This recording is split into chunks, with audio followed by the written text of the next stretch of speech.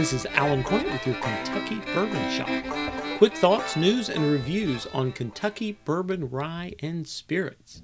September is Bourbon Heritage Month, which means the annual kickoff of limited edition releases has begun.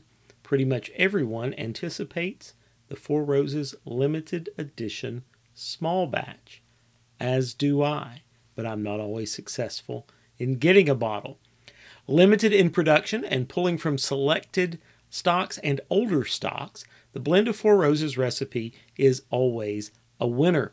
This year's LE Small Batch celebrates Four Roses' 135th anniversary and draws from 3 different recipes and 4 different ages, ranging from 12-year-old OASV as the youngest all the way to a whopping 25-year OBSV, and also including 14-year OESK and 16-year OESV.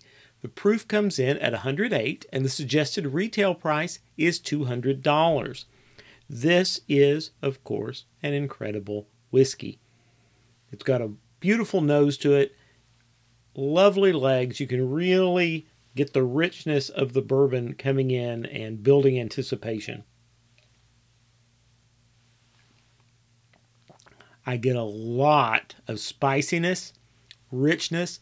The oak really comes through with those older age statements on those barrels.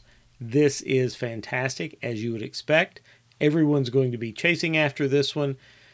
Proof comes in at 108. The suggested retail price is $200, so it's not cheap, but there aren't that many of them, and this is a rare, wonderful bourbon for sure. I hope you were lucky in the Four Roses online lottery, or you managed to come across a bottle as they go into distribution. Thanks to Four Roses for providing a sample for this review. This is Alan Cornett, and this has been your Kentucky Bourbon Shop.